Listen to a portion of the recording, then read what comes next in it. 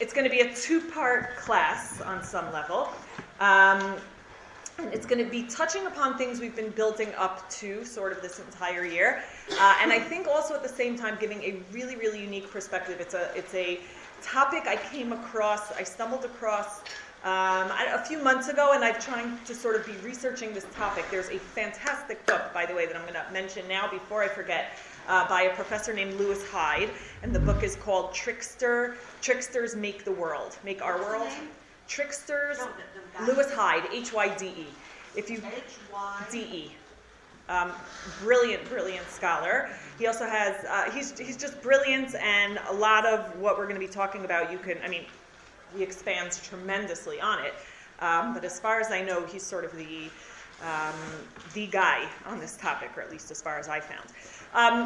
Okay, so one of the things we've been talking about, we mentioned in the past, we've spoken about the idea of type scenes, right? How there are certain scenes that sort of the overall structure of the scene repeats itself, and then we are able to sort of look at each scene and pull apart the nuances of each scene to try to understand what the Tanakh is telling us.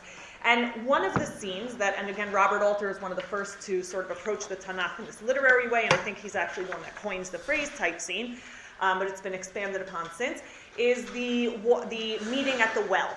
Right, it's the most romantic place in Tanakh. A man comes to a foreign city or to a foreign area, and of course that's perfect, right? The shidduch crisis would be solved if there were still wells today, probably.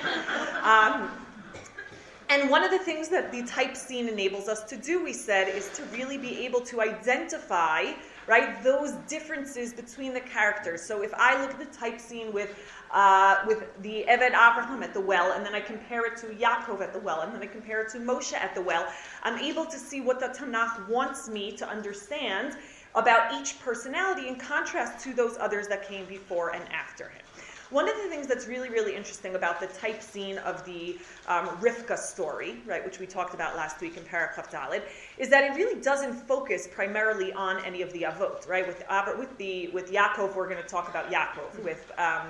With Moshe, obviously, his identity, Ish Mitzri Hitzilanu Miyad Haroim, is going to come into play.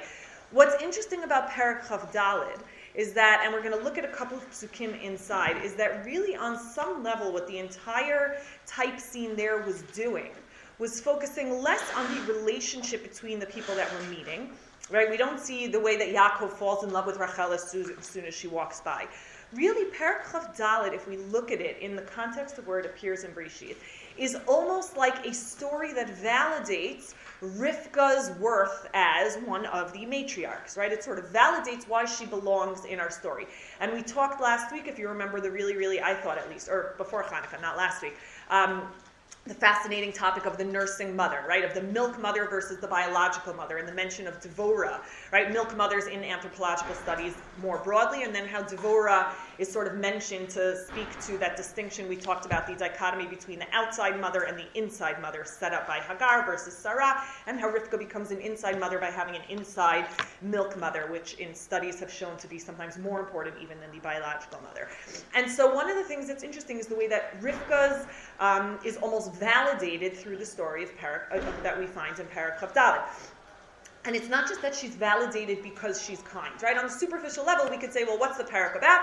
And we could say Rivka's kindness, right? Rivka's chesed. She runs and she gives water not just to Eved Avraham, but to all of the animals. And that's certainly true, but I think that there's something more than just the kindness. Go back to Perek Chaf Daled just for 1 second. And we mentioned this, but I want to point it out again as an intro to today's and next week's topic, because I think it's going to be of utmost importance. So go to Perek Chaf Daled, and go, for example, to Pasuk Yud Bet. Okay? It says, if you remember, the Eved goes, right, and he sets up this whole sort of scene or almost challenge with God, right? He says, if the woman comes, right, we'll read it inside in Pasuk. He says to Hashem, Vayomar, Hashem Elokei Adoni Avraham, Hakrena lefanai hayom ve'asei chesed im Adoni Avraham. Here's the kindness you should do. And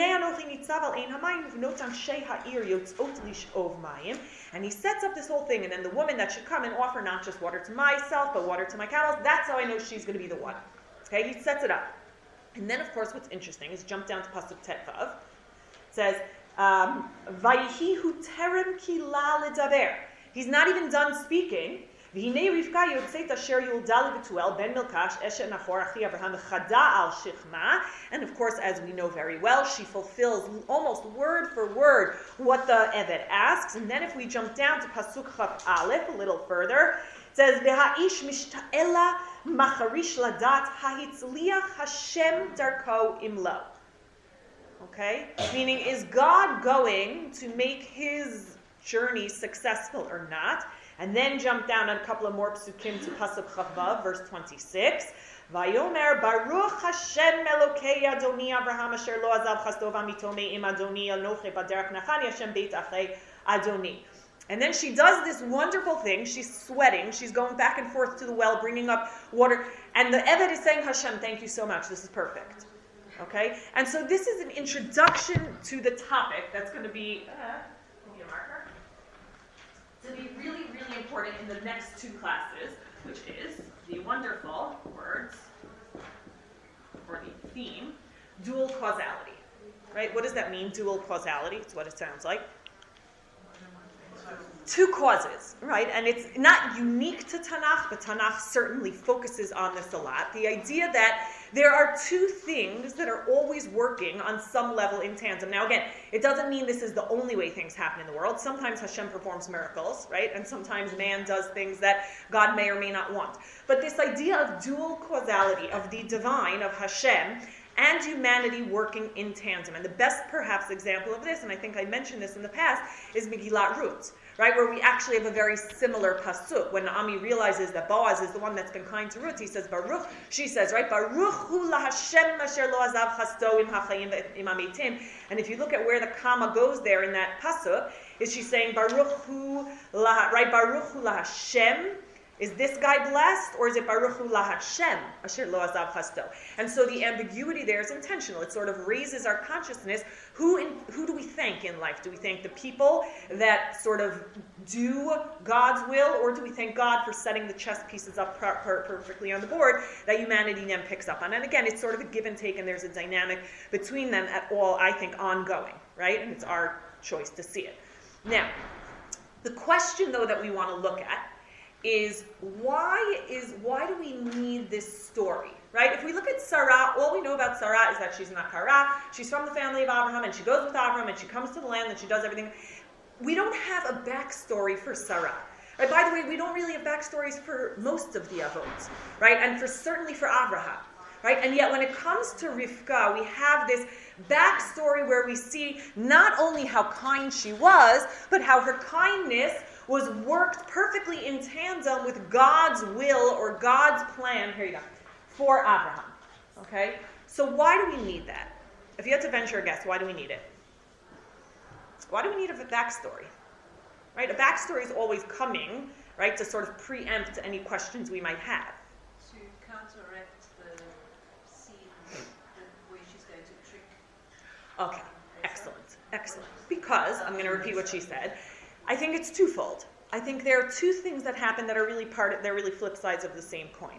If you look at the story of Sarah, right, everything was relatively clear cut. Hashem says to Abraham, take Sarah, she's going to have a child, and then she doesn't have a child, so she wants to take a shifra, and Hashem says, listen to her, whatever she says, and then she wants to kick the shifra out, and Hashem says, Kol asher tomari lecha Sarah, shema b'kola, and then Hashem makes it very clear, Sarah's son is going to be the chosen one. There are no questions, there's no ambiguity, there's no lack of clarity when it comes to Abraham and who he's going to marry and who the chosen son is going to be. Okay? When it comes to Rivka, not only is it their lack of clarity, as we're going to see inside, there's an intentional ambiguity there. Okay? And that intentional ambiguity, right? And again, intentional ambiguity we're going to see originates with Hashem. Okay? That initial intentional ambiguity leads to what? What's the natural sort of progression from something being ambiguous is that Rivka's going to have to take initiative, right? She's going to have to choose. She's going to have to take sides. And what comes from that? You could say it. Not good feelings. Well, even more than that. Okay, and what did Rivka have to basically, right, come up with in order for Yaakov, who she decided was going to be the chosen one? Deception. Deception. Okay, deception is a big thing. So here we have this personality. Now, again, we're going to see that the Tanakh plants the seeds from the beginning. That initiative that Rivka takes is working in tandem with God's plan. Right? That's why when she gives the water, he says, thank you so much for doing kindness to Abraham. The Tanakh already sets that up from the beginning, so we don't have questions about her righteousness to start with. Okay, and again, all the other stuff we talked about in terms of last week, everything else that vouches for her righteousness or her chosen status as a mother. But it's going to come into play even more when we talk about this concept in terms of her taking initiative. Now, if we look inside, okay, go to Parak Chaf Hey just for 1 second. This is one of those times where we're going to read a pasuk, we're going to translate it, and then we're going to realize after we have this sort of knee-jerk translation that we're translating it because we already know what happens, not because that's what the Tanakh may actually be saying. Okay, and we always have to be careful of that. One of the sort of wonderful things is that we're all familiar with Tanakh, but it also makes it challenging to read from beginning to end instead of from end to beginning. So go to Parak Chaf Hey, chapter 25 for 1 second. Pasuk Chav Gimel, verse 23. We're going to start actually with Pasuk. We'll go to Pasuk, start with Yud Tet. Okay, it says as follows. Ve'ele toldot Yitzchak. Okay, Yitzchak ben Avraham holid et Yitzchak. So we're given this sense, again, if you remember, we spoke about the mythical truth versus the narrative truth. Narrative truth, we know that Avraham gave birth to Yitzchak and to Ishmael and to all the other children that he had later on that we mentioned a couple of weeks ago. But right now we're dealing with mythical truth. Okay? Abraham holid et Yitzchak. Vayhi Yitzchak ben 40 shana bekachto et Rivka bat Betuel ha'arami mipadan aram achot Lavan ha'arami lo liisha. So it's given her pedigree. Vayatar Yitzchak laHashem lenochach ishto ki akarahi. Right? Another sort of, in Tanakh's worldview, right? Another sort of vouching for her status as this, or not necessarily as a chosen mother, but as a mother that will have, right, this chosen child. Vayatar lo Hashem Vatahar Rivka Ishto. And then almost instantaneously, God listens and she becomes pregnant. Vayitrotzitzu habanim b'kirba vatomer im kain lama ze anochi. Now we're not going to spend too much time right now on the question itself. Right? It seems there was some unrest, and twins actually I actually had a class, but I didn't want to get stuck in the avot. I want to be able to move now soon on to Shemot. But one of the things, twins in the ancient world was a very unnerving pregnancy for people. First medically, but also because of what it meant in terms of not being able to distinguish between individuals. It was a very bizarre experience for people. Twins threw people off in the ancient world. Im kain lama ze anochi vatelech lidrosh et Hashem. And so she seeks what we're going to call an oracle, right? A nivuah, an oracle. Vayomer Hashem la. And now Hashem responds to her. Shnei goyim bevitnech u'shnei leumim. And that's just right parallelism. Two nations are going to emerge from you and split off. And then Hashem goes on and he says, one will get stronger from the other. And now someone tell me what the next three words mean. V'rav yavod sa'ir.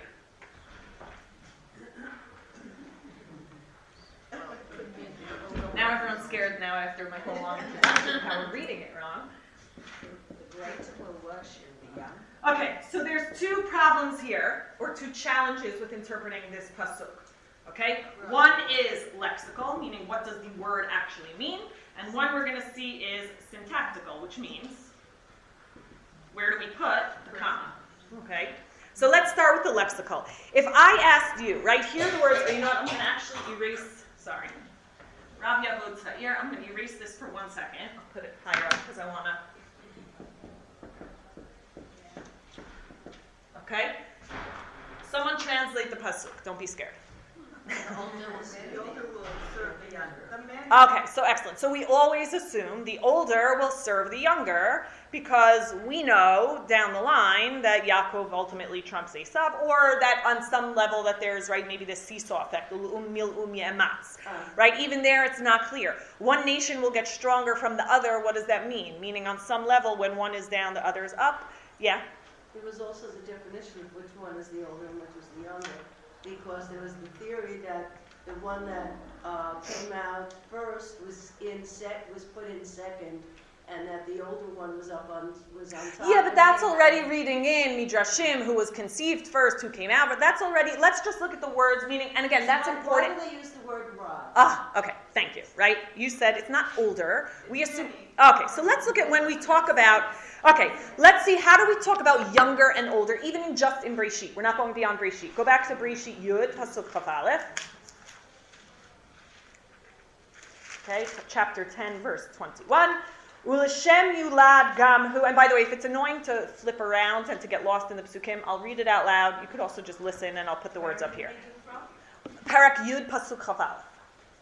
U'Lashem yulad gam hu avi kol b'nei ever achi yefet hagadol. Okay, so meaning if we're talking about older and younger, what word is usually used? Okay, and we see it also, by the way, and again, you don't have to switch if it's going to just sort of disorient you, but all the way at the end of Breshit, in Mem Daled, when Yosef is looking through the sacks, okay, Perak Mem Daled Pasuk Yud Bet, it says, Vayichapes Bagadol Heichel Uvakaton Kila. So Yosef is going through the sack, so he starts with Reuven, and then he goes all the way down to Binyamin, where, of course, he finds it and it builds up the tension. What? Gadol. Okay, so we have Gadol and Katan when we're referring to older and younger brothers. Okay? Now, what is the word? Now, Rav, by the way, is not used anywhere in Breshit, really not even in the Torah, or in the entire Tanakh, as a designation for older. Right? Older is a relative term. It's never used for older. Okay, what does it mean?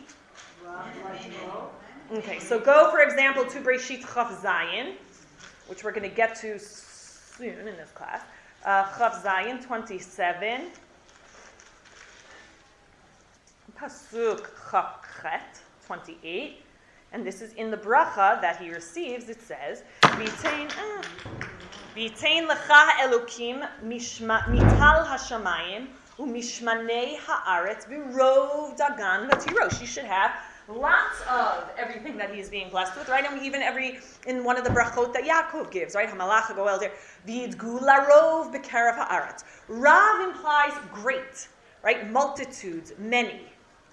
Okay? Now, what about Sa'ir? What does Sa'ir usually mean? Okay, younger, right? And even go to later when Lavan deceives Yaakov, remember, and he gives the younger one. Go to Perak Chaf Tet, and Yaakov wakes up in the morning. V'hinei Leah. And by the way, someone actually mentioned recently, I think it's a fascinating, it's a total side point while you're finding the place. Perak Chaf Tet Pasuk Yudayin. That V'hinei may not necessarily mean that Yaakov woke up and realized. Hinei is for the reader, right? V'hinei Boaz Bamin Hasadeh. We don't know who's seeing him. We're seeing him come. So V'hinei Hilayah could be that Yaakov already knew. We find out, right? That which sort of adds another dimension to Yaakov's choice there. Chaf Tet Pasuk Tet Zayin, right? It says Ulalavan Shtei Banot Shem Hagdola Leah v'Shem Haktana Rachel. So you have Gadol and Katan. Okay? And then, of course, we also have later on when Yaakov calls Lavan on it. What does Lavan respond to him, if you remember? You have Katan Gadol.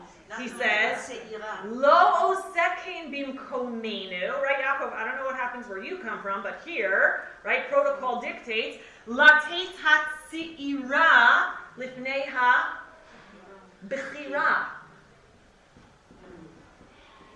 Okay, so you have Sa'ir versus Bachor, and again, they're relative terms, but that's how they're paired for the most part. Okay, and again, we have lots of other psukim where Bechor is paired with Sa'ir to distinguish between who's the older and who's the brother. So the first question is, what does this mean, V'rav Yavod Sa'ir? There's an ambiguity. The greats are going to work for the many, are going to work for the younger, but is the younger really, is Sa'ir here, right? If Sa'ir is relative terms, so is Sa'ir mean younger than them? Does it just, we don't know. Okay? And again, one avenue could be to try to make sense of this pasuk. I'm going to say that the pasuk is ambiguous for a reason, and we're going to see. Okay? It works perfectly for Yosef. That's funny. That's very funny. What do you mean it works perfectly for Yosef? Because the many brothers will be working. But now we're going to go to the syntactical ambiguity. Right? It only works perfectly for Yosef if what we're saying is V'rav Yavod Sa'ir. Then most of them. And in English, by the way, that's right. The great will serve the young. Okay, it's very bizarre in Hebrew to have this word order. There's no et. Correct. Yavod Correct. et Tatzania would be Okay. clean. And Yavod is singular. What if I put a comma there? Which actually is more Rav, authentic to biblical word order. V'rav Yavod Sa'ir. what? What does it mean? What does that mean? The ear would be working. One The younger will work, will be serving. the older, the majority. Correct. Okay. Meaning, and again, we could stand here and try to figure out which one it is. We're not. Okay?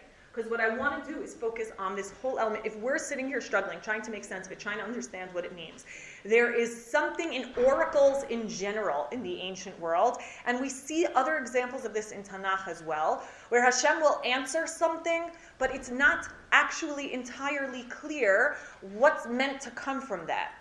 Okay? This is perhaps the best example, but there are other cases also where someone asks a question and the question is answered and we think we understand what it's talking about, but then if we look closely, it actually can mean 4 different things. Yeah? But either way you do this, if you put the comma or you don't put the comma, it's, I mean, like what she said about, it works for Yaakov that, you know, all the other brothers will serve the younger one. Yosef. Yosef, I'm sorry. But here, we don't have many. We only have 2 brothers. Correct. That's So, why we're saying this so is it a very doesn't- bizarre, It confusing doesn't oracle. make any sense whether you put the comma or not. It doesn't make sense. Correct, but both possibilities are left open, right? But what does it mean? I mean, I don't understand it. Neither do we. That's exactly the point. We don't know what it means. Now, again, but, hold on, right? Think again. One of the things we're going to talk about today is the way that so many things in Tanakh are so similar to ancient myths and the way that we understood things in the ancient world. How oracles in the ancient world, oftentimes, and I'm not talking now about Nivuah where Hashem says, Vayomer Hashem El Yirmiyahu, go and tell people, but even in Nivuah, right? Hashem says, Ma taroeh Yirmiyahu, and he says, Sir Nafuach, and he says, what do you think that means? And Yirmiyahu answers, right? The greatness of the Nevi'im was being able to intuit or understand the obscure messages Hashem was giving them, okay? Part of oracles in general, from all of the, is sort of this idea that there was something ambiguous about it, and that on some level, right, humanity plays a part. That's why we're going back to the dual causality. We play a part in how fate plays out.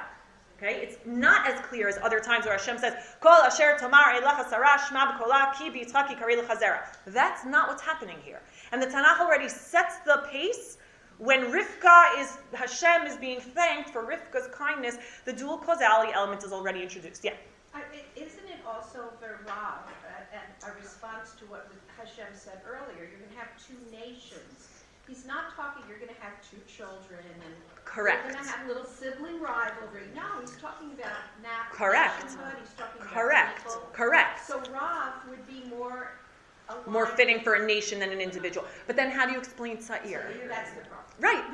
Correct. Except I don't think it's going to be such a problem because I think, and again, we're not going to be finishing what we do today. So we're going to have a commercial break. You're going to have to come back next week because nothing we're saying today is going to make sense. Okay? I'm just warning you. I think on some level we're meant to call into these. If you remember, we spoke about how dichotomies, right, are the way they sort of the binaries is the way we make sense of the world.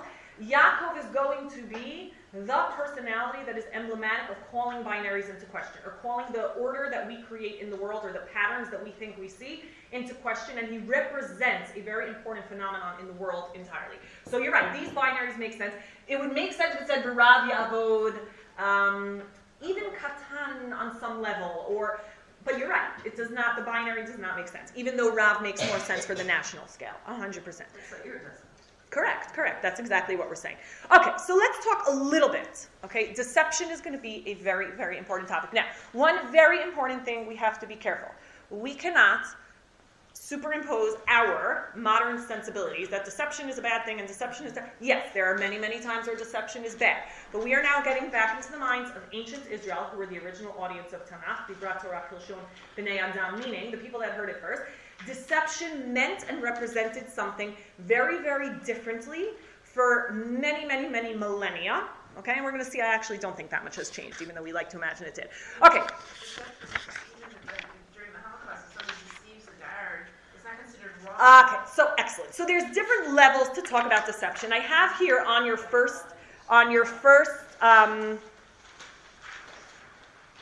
all right, I skipped over the first source where it talks about the word order. You can read that on your own. I don't want to get stuck back in there now. Deception, but you can look, it's really actually really important. Okay, Gesenius, by the way, the name Gesenius that you're going to see in here, he's one of the fathers of Hebrew grammar.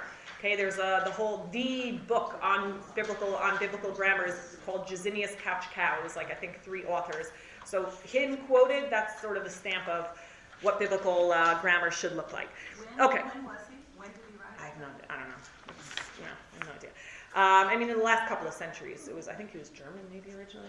Okay, deception is going to be understood on 2 levels. And in some of my earlier courses, we've actually talked about deception, and some of you may have seen this chart before. This is, again, I don't want to say comprehensive, because you might come up after class and say you have 5 other examples. If you do, I'll add them. But this is a list of the acts of deception in Tanakh. Okay, deception is all over Tanakh, and you'd be hard-pressed to find stories in Tanakh where many of our heroes don't actually engage in some form of deception or not. Okay? Now, if you look at this list, okay, you're going to notice a couple of things, and that's, I think, the first level when we're talking about deception. It's the first level that we need to understand deception on. What do you notice in terms of who deceives whom and why it happens? Look at the list. Reciprocal. All the good people are doing the deceiving. Okay, so it works out nicely, although not entirely, right? That our heroes are the ones deceiving, although not always, right? Shimon and Levi's behavior, we can argue, is questionable. At least Yaakov calls it into question. But what do you notice? And by the way, the deception, or what we're going to see, trickster, right, is a very, very, very broad motif in lots and lots of ancient writings, in Native American writings, in black slaves in America. Frederick Douglass is your typical, right, sort of trickster or deceiver, right? Because he sort of, what is deception? How's it used? Think about the Me'aldot.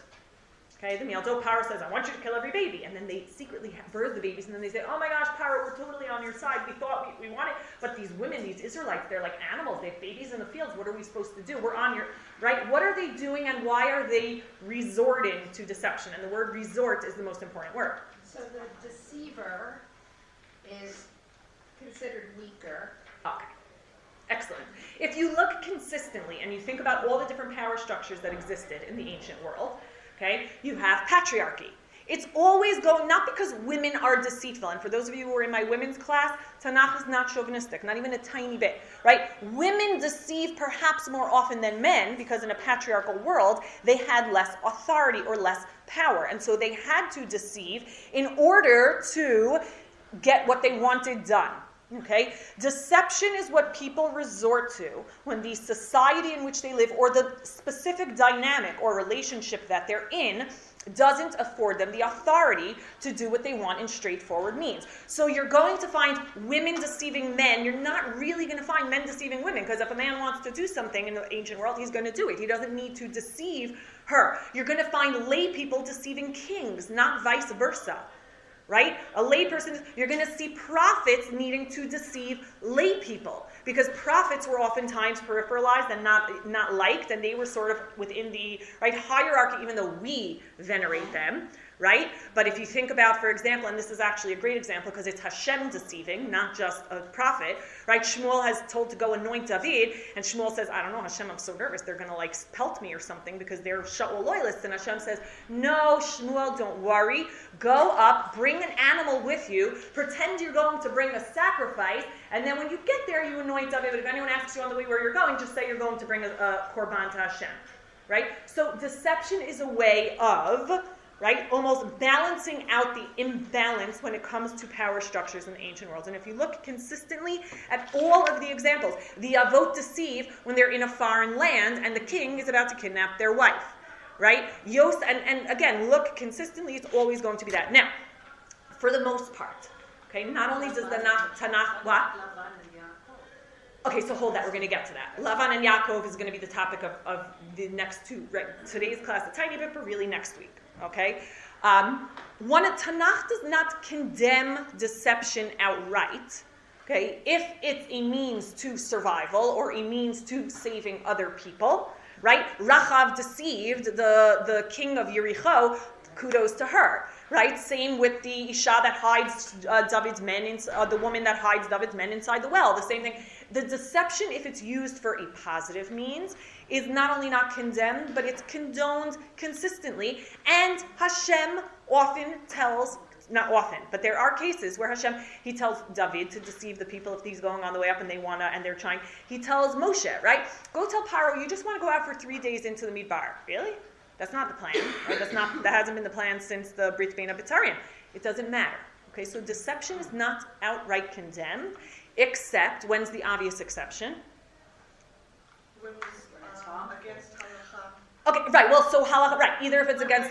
Like what Tamar did to sleep with her father-in-law. No, she was right. Okay, so I'm going to put that on the side. We'll address it at a separate time. I do not think that's... No, it's going, like, killing somebody. Yes, if harm is done to innocent people, right? If deception is used, what?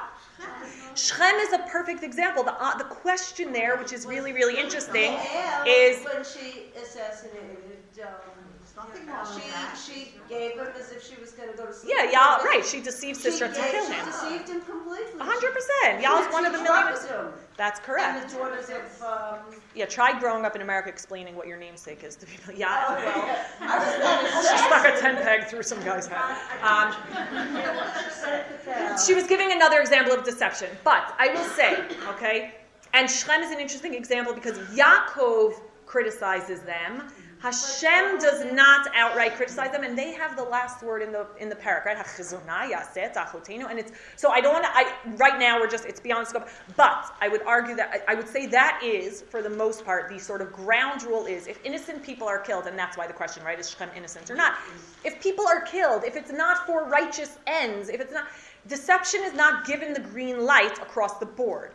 Deception is a means people in positions of lesser power resort to in order to tip the scale so that they're able to accomplish what they need to accomplish. And that's why the example you gave, right, in the Holocaust, people using smarts to out. That's why in the slave literature from the early, right, it was always about the black slave being able to outwit his white master, because in theory, the white master is so much smarter and literate and powerful, but if the black slave is able to, that's what the Frederick Douglass narrative is all about, right, able to outsmart, right, to learn to read when they think you can't read, all of that, okay?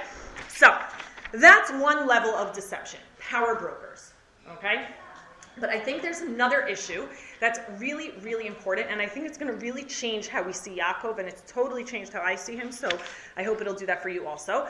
And to understand it, we have to go back a tiny bit to the beginning of the semester when I introduced the topic of archetypes, Carl Jung's archetypes. Right, and we said that, and I have it actually on the sheets, right? Carl Jung, he was the psychologist, and he talked about what he was a psychologist, he was also an expert in world mythology. Okay, and one of the things he found interesting was the sort of I don't want to call it cross-pollination, but were the similarities and the overlapping motifs in mythology from throughout the world and throughout time. And what really sort of got him thinking was when he was working with his psychiatric patients, and he realized that patients who had, for example, never seen a mandala, all of a sudden were describing it or drawing it when they woke up from a dream. Okay, and he talks about archetypes as being these sort of patterns that we are almost born with. Right? We imagine a baby is born with a clean slate, and he argues human beings are not born with a clean slate. Just like we're born with preformed organs in our body, we are also born with preformed, that we inherit, right? These sort of preformed structures or patterns in our brains. Okay, now you'll see why all of this is important. So look, for example, on your pages. He talks about the conscious realm. Okay, he says there's the conscious and the unconscious. The conscious we all know, right? Whatever crosses our fields of awareness, consisting of those psychic contents that one has knowledge of. We all know what consciousness is. And then he talks about unconscious, right? Psychic contents which one is unaware of. But where he sort of veers off, or where his chidush is that he distinguishes into two different unconsciouses.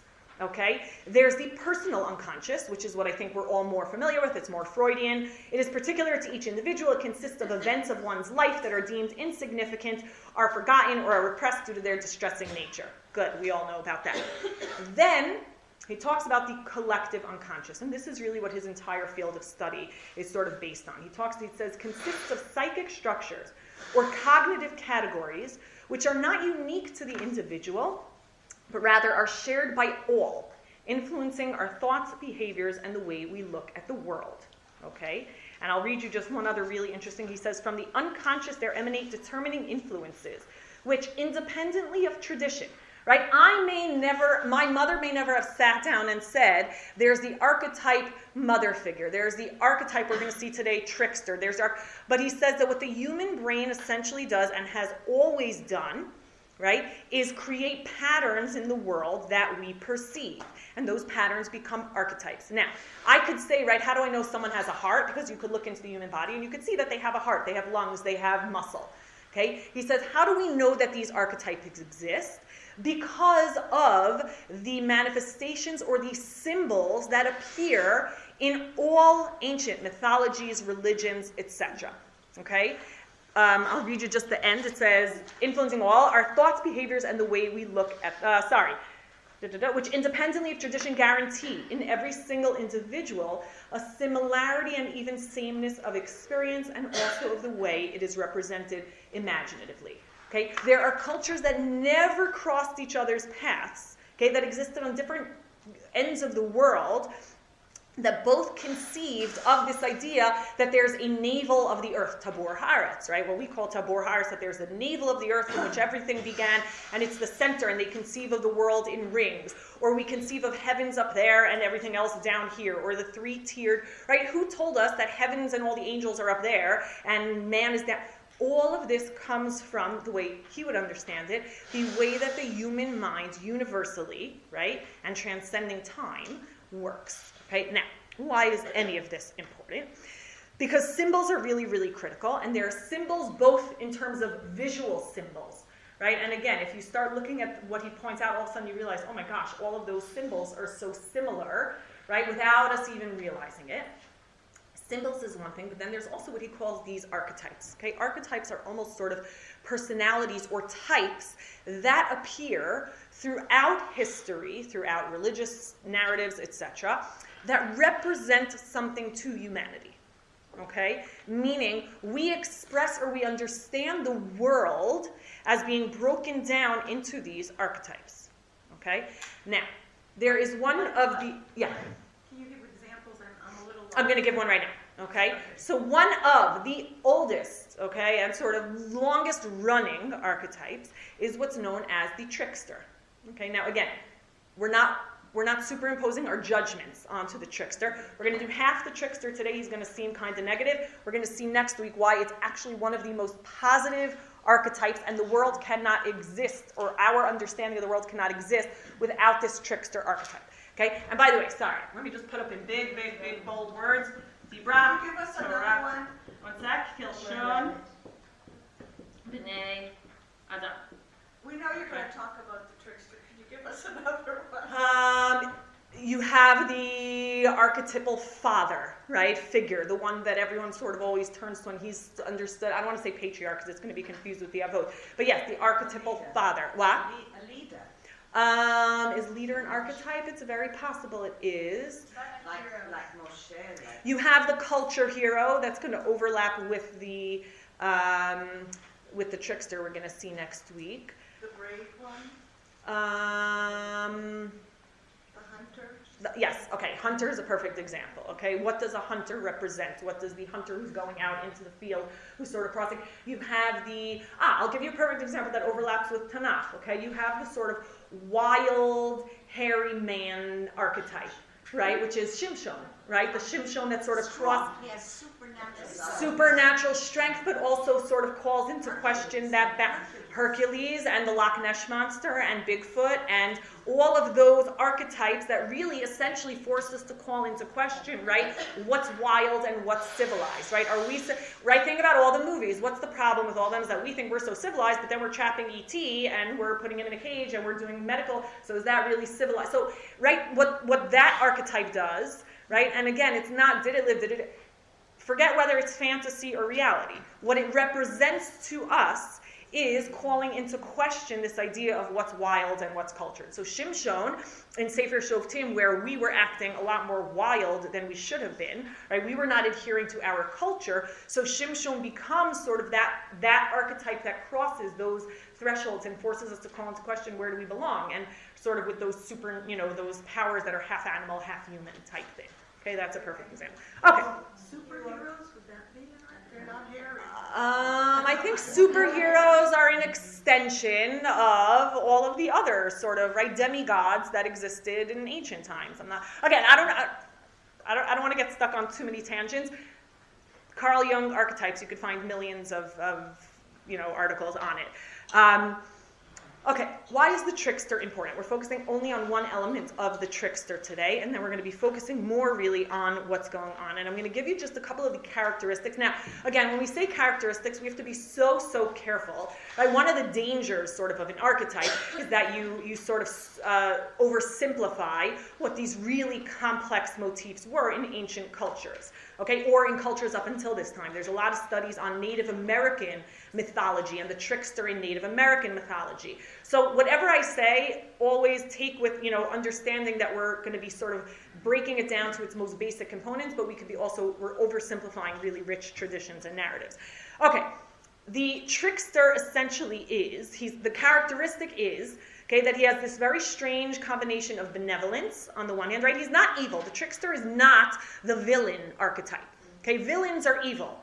The trickster is not a villain. The trickster just has sort of this mischievous side. He plays tricks, sometimes, and again, depending on the millions of different stories, sometimes for fun, sometimes towards an end. Okay? But essentially what he does, the trickster, is he breaks the rules. Society has rules, and the trickster breaks them. So if you look at Prometheus, who goes and steals the fire for humanity from the gods, so he's breaking the rules, because the gods were supposed to have fire, and humans were not supposed to, and here's this sort of figure that's going and stealing the fire from the gods to give it to people. Okay?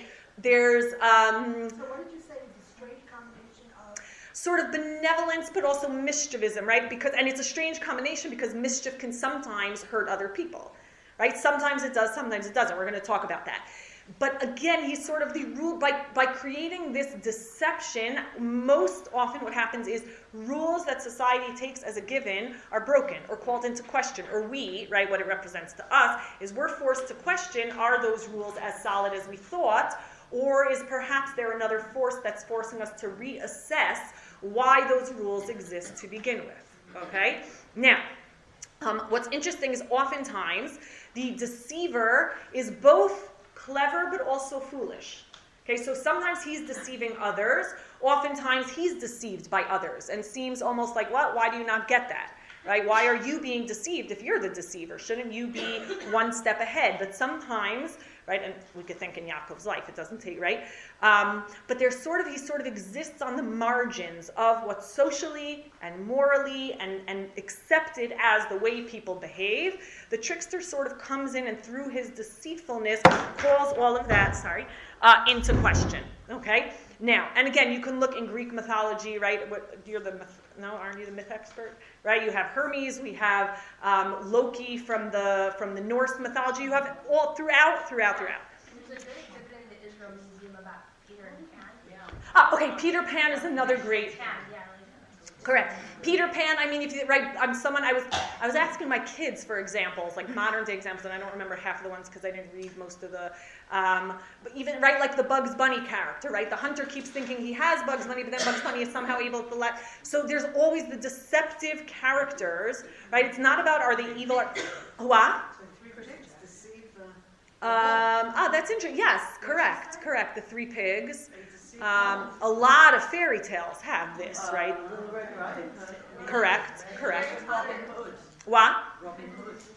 Yes, Robin Hood is correct. Robin Hood would be a perfect example, right? The rules that exist, so he's calling those into question. He's undermining the hierarchy or the rules that exist. Yeah. We just celebrated the victory of the deceiver, the Maccabim, the guerrilla warfare against the... That's interesting. That's interesting. Guerrilla warfare might be a manifestation. That's interesting. That's really, really interesting. Because so much of Israel, by the way, the reason deception appeals so much to us, it goes without saying, right, is Didn't David play insane? Yeah. David what? David pretended to be insane with the king of Gath. Yeah. There's also like in Harry Potter, you have So that's what they were saying, and I didn't read them, so I didn't. What? He's a trickster ghost. Correct. Okay, so again, I didn't read it, so I can't, but I would assume. By the way, in modern times, someone actually recently, someone was making, comedians potentially play the role, they're not deceiving anyone, right? But of sort of shining a light on, of just pushing the boundaries just a little bit, pushing the envelope, saying something just a little too inappropriate that other people are going, but even though we're saying, oh my gosh, how could they say that? What they're really doing is pointing to something in society that they feel needs to be changed, needs to be, okay? Now, why is any of this important?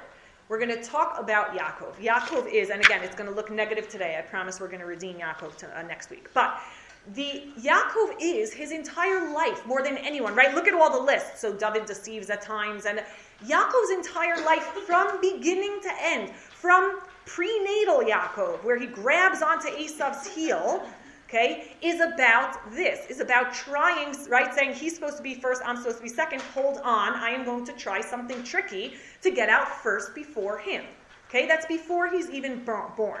And then we said the oracle to Rivka is really, really confusing and really, really ambiguous. And we're not really entirely sure. And it's almost as if Rivka is forced to resort to deception or to some sort of tricky means because Hashem never said, Ki b'yitzhak yikarei lecha zera to her. Okay, now, if we go, for example, go to Parak Chav Zayin. One really important thing, sorry, I forgot to mention. One of the things that often happens in these stories, okay, and Aesop's Fables, by the way, has a lot of more modern variations of this, right, archetype. One of the things that's really interesting, I was listening to one online yesterday about this, a girl who ends up turning into a fox, and her father is coming and he's the hunter and he wants to shoot her, so he tries to trap her with salmon, but he sees something soft in her eyes. But then his hunter instinct comes in and he wants to trap her, and there's this whole back and forth, and it's really a story about individuation, etc., etc. But what's interesting is oftentimes one of the ways that the deceiver, right, or the trickster deceives is by shape-shifting, is by appearing, if he's one animal, to appear as another animal, or to, what? It's like every Disney movie ever made. Of course. By the way, almost every Disney movie has, right, you have the hero, the villain, and then the trickster. Right, the what's his name? The snowman. The clown that kind of he's silly, but kind of he's also saying the obvious that no one else who's following the rules can say. Right? What? The jester. Okay, so sometimes the jester and the trickster are overlapped. Tamar did that. She covered her face. Yeah, listen, deception oftentimes involves, sort of concealing your true identity. But the shape shifting, particularly into animals, but then the other person sometimes seeing either the eyes or something that reminds them of the original person, but then they sort of brush that off and say, no, it must be what I see in front of me. Okay. Huh? Beauty and the Beast, or Yitzchak feeling Yaakov's arm and saying, Hakol kol Esav, right? Hakol kol Yaakov, hayadayni de Esav. There's an element there of deception, but sort of, again, not shape-shifting in the mythical, supernatural. Kissing the frog. What? Kissing the frog. Correct. Because a princess kisses a frog, even though, okay. So here we go. Go to Parak Chav Zayin very, very quickly. And Parak Chav Zayin, we're just going to now read it through again. We are not judging, we are not deciding, was Yaakov right, was Rivka right, is lying good or bad. What we're looking at is considering this trickster archetype of the person that calls the rules into question through deception, but we're going to see next week why it's a positive thing. How does our variation of the trickster appear? And then we're going to see something really, really interesting. Okay, so one of the things also, by the way, don't forget, is that right before, we're going to skip that. We're going to start from the beginning. Chav Zayin Pasuk Aleph. Vayhi ki zaken Yitzchak vatichene einav mirot, vayikrat Esav bino hagadol, because that's what should happen. The gadol should get the bracha. Vayomer elav bini, vayomer elav hineni, vayomer hinena zakanti, lo yadati yomoti. V'yatasana chelecha telyecha v'kashtecha v'tzei hasadeh v'tzuda litzayid. And again, whoever mentioned hunter before is an archetype, right? It's not coincidental that Esav is the hunter and Yaakov is the one that sits in the tent. V'aseli matamim kasher ahavti v'aviyah li v'ochela b'avor tvarachcha nafshi b'terem amut. But V'Rivka shomat b'daber Yitzchak el Esav beno. Right, so there's already something tricky there. There's something sort of, she's almost eavesdropping in to see what's happening. She's not part of the dialogue. It's not a three-way conversation. She's listening in. Vayelech, where was I? What was I just in? Hey, V'Rivka shomat b'daber Yitzchak el Esav beno. Vayelech Esav hasadeh latzud tzayid lahavi. V'Rivka amra el Yaakov bina, right? So she sort of circumvents. She doesn't say, hey, Yitzchak, I have a different idea. She goes around him. Lemor, hine shamati et avicha midaber el Esav achicha lemor. Havi ali tzayid v'aseli matamim v'ochela v'avarachel l'fnei Hashem l'fnei moti. And now she's giving Yaakov all the secrets, so to speak, right? There was a private conversation between Yitzchak and Esav. And now she's retelling it to Yaakov. V'atabni shma b'koli lasher ani matzava otach. Lechna el atzon v'kachli misham shnei gdayei yizim tovim v'eseu tam matamim lahavicha kasher ahev. They are partners in this crime, so to speak, right? Ve'veta le'avicha ve'achal bavur asher v'arachacha lifnei moto. Yomer Yaakov el Rivka imo.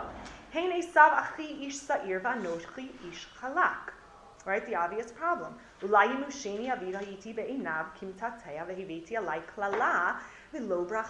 worried that it's going to backfire. Okay? And again, it's interesting, he's worried it's going to backfire. He's not worried that what? That he's doing the wrong thing. Okay, he's worried it's going to backfire and he'll get a klala instead. Vatomer lo imo, alai kilat chabni, achshma bekoli v'lech kachli. Okay? And again, even the concept of blessings and curses is something that's lost on us, that we have to sort of reorient ourselves. And the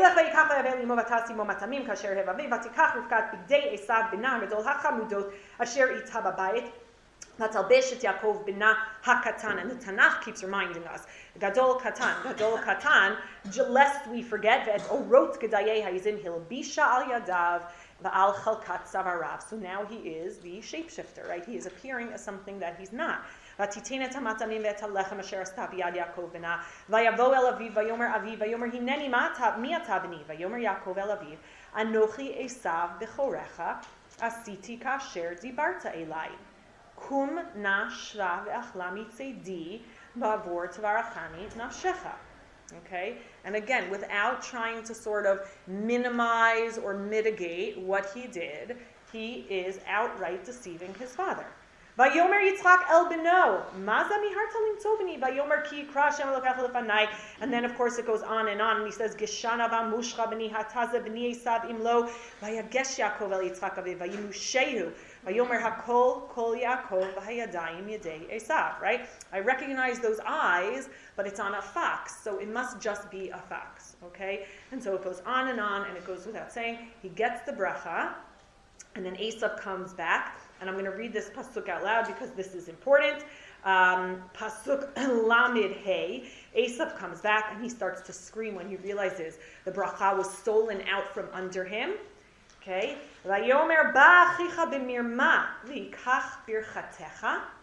Vayomer. And now Esav creates his own etymology. Hachi kara shemo Yaakov vayakveni ze pa'amayim. Et bechorati lakach v'hinei ata lakach birchati. Okay, first he took my bechorah, and now he took my bracha. And we skipped over, just in the interest of time, we skipped over Parak Chaf Hey, where Yaakov does what? Where he takes advantage of Esav being famished, right? And he has this conveniently, because he knows he's going to be coming home from the cold, has conveniently this stew, right, cooking that smells delicious, and he uses it to get what he wanted. And again, we're not deciding good, bad. We're looking at how he functions in the text. Now, there are two things that are really, really interesting, okay? And I'm going to start with the one that I think is most significant for us in terms of what the trickster means. And again, we're going to talk about this next week. Go to Parak Chaf Chet. Right, Esav comes back, he finds out that Yaakov did what he did, and now he wants to kill him, because obviously. And so Rivka sends him out, and she sends him basically into exile, okay, to go live with her family so that he can sort of be immune for its witness protection program, okay? Now, Chaf Chet, Pasuk Yud Gimel, okay? Or start with even Pasuk Yud. ויצא יעקב מבאר שבע, וילך חרנה, ויפגע במקום, וילן שם כי באה השמש, ויקח מאבני המקום, וישם מראשותיו, וישכב במקום ההוא. He puts the rocks under his head, and he has this famous dream. But what's important is, Hashem is standing there, okay, and he says to him in the dream, והנה Hashem, pasuk Yud Gimel, הנה Hashem ניצב עליו ויאמר, אני השם אלוקי אברהם אביך, ואלוקי יצחק, הארץ אשר אתה שוכב עליה לך אתננה, ולזרעך, והיה זרעך כעפר הארץ, ופרצת ימה וקדמה וצפונה ונגבה, ונברכו בך כל משפחות האדמה ובזרעך. Why is that really, really important? It's the same bracha Avraham got. It's the same bracha Yitzchak got in the beginning of Perek Chavav. Okay? There's this perfect line of descent from Avraham to Yitzchak to Yaakov. But this bracha is coming on the heels of what? Okay. Of the trickster. Okay? So Hashem gives an ambiguous oracle. Then you have a trickster mother and a trickster son tricking, getting the bracha of the Bechorah, and then Hashem saying, good, plan worked. Okay? So what we're going to have to address next week, of course, is why Hashem, right, how this, again, if it's all dual causality, Hashem seems to not only be involved, but condoning the behavior.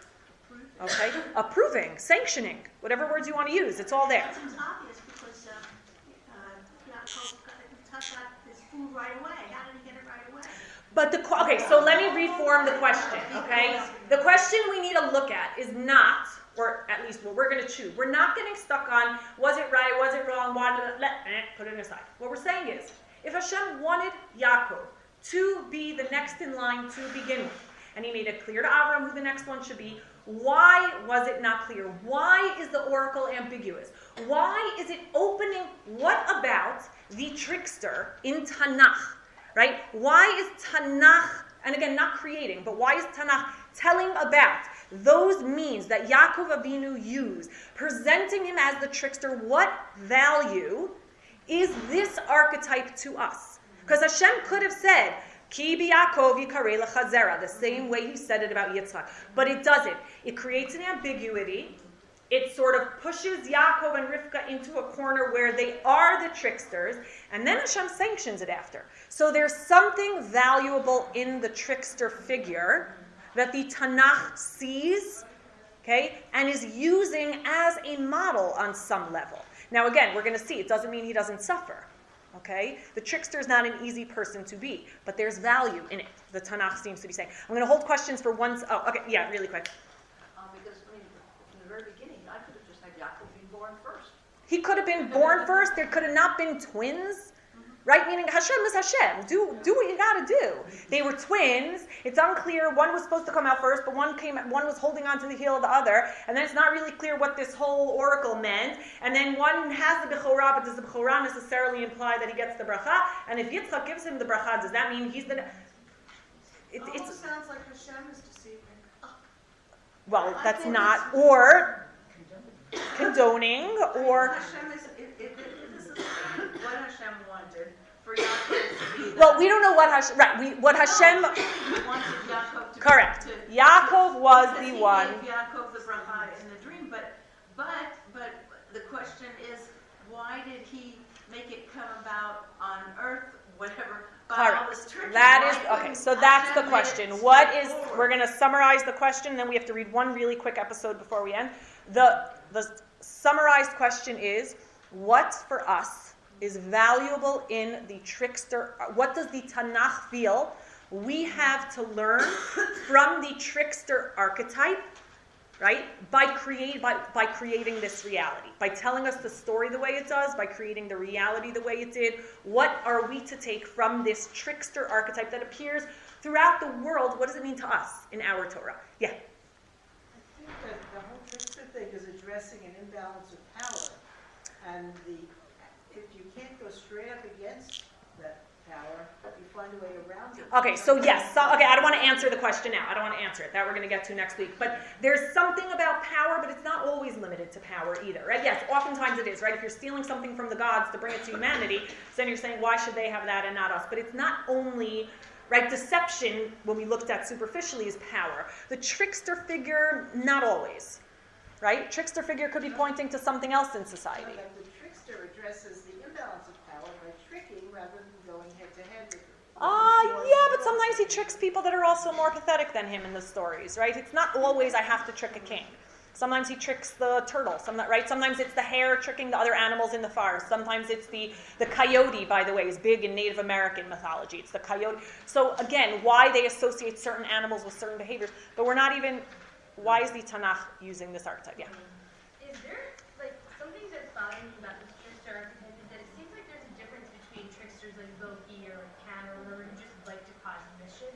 Correct. That's why I said we can't break it down to one summary. Sometimes they're just mischievous. Sometimes it's for specific means. She's saying sometimes some of the, let's say in the Greek mythology, it seems almost like they're just mischievous. And here it's for a specific reason. 100%. That's why we're saying that they're not all exactly the same. They're overlapping traits. Like if you look at it from like, let's say, a feminist perspective instead of a Jungian perspective, or whatever, it's like you could say that it's not about tricking, it's about like women having no power, but them having knowledge that they need to act upon, so they can only act upon it through tricking. Yeah, but again, I think it's more, that was the first level we looked at, but I think it's more profound than that. I don't think it's just reshifting the power balance. I think it's more, listen, again, I think that's one level. 100% that's one level. But I think it's more profound. I think the trickster represents something bigger than just, there's an imbalance, I have to lie to get what I need. There's more than that, yeah. But it seems also that the trickster is bringing about God's plan. Like he thinks he has to In Tanakh. clear. In Tanakh. Yeah. More often than not, they're oftentimes rebelling against, that's what we're going to talk about next week. In Tanakh, Hashem and the tricksters seem to be, right, bringing about. Now again, if you want to throw a really crazy question just to entertain, okay, if Yaakov hadn't deceived and received the bracha, would Hashem have said these words to Esav? We don't know, right? You have to entertain that. We know how it ends, so we assume that was the plan all along. But you can entertain, Yaakov and Rivka never did what they did. Yitzchak gave the bracha to Esav, so then Hashem says to Esav, this whole land is going to be yours, Yam Avaked, Matzafon Avanag. We don't know, but we have to at least raise the possibility. Now again, of course, it's not how it ends up for us, right? But it's not clear, it's not Ki B'Yaakov Yikarei L'Chazara. That's for sure. And having Yitzchak as a point of contrast raises the question that much more powerfully, I think. Yeah. Yeah. No, you said you don't want to answer the question. I was just thinking that Yaakov was the first of the Avot that actually represented real life.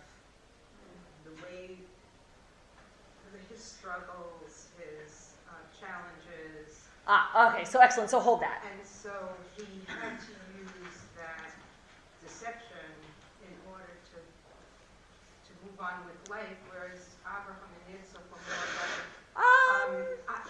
more by Hashem's word. Listen, Abraham had plenty of challenges, right? Abraham didn't have it simple. But he had that, direct connection with God speaking with him. Abraham, I would say the main difference would be, I don't think Abraham's life was easier per se, at least not up to this point.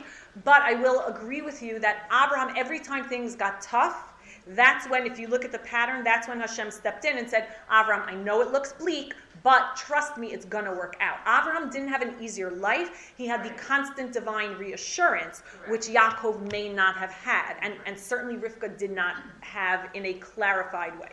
That's really important. He was the beginning of Bnei Israel, and so he was the archetype, actually. Yeah, in a lot of ways. Lives. But again, we can't read what happens later into why he did what he did now, right? You're already reading into what his life became, and that sort of validates The retroactively. simplest shot is that Yitzchak was blind. What? That's the No, answer. so why didn't Rivka go in and say, listen, Yitzchak, I know you like him, but I'm telling you, that's not what God wants. Outside of their first meeting, they didn't seem to communicate that much. Yeah, or just say it. But Meaning, that was the whole reason was that if Yitzchak hadn't been blind, he would have seen the pros and cons of both sons. yeah, but he was blind, not deaf. Hashem could have said, Yitzchak, Yaakov is the next son. Give him the bracha.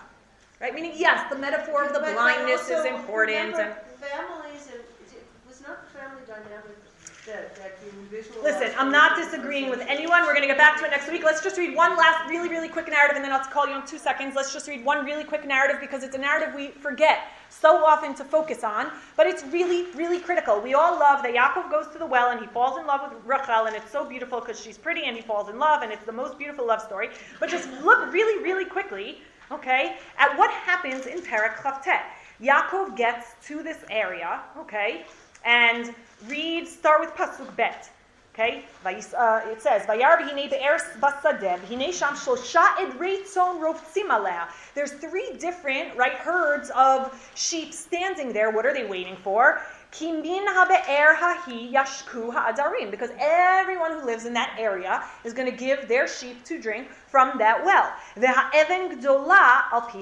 there's a huge stone stopping up the Be'er.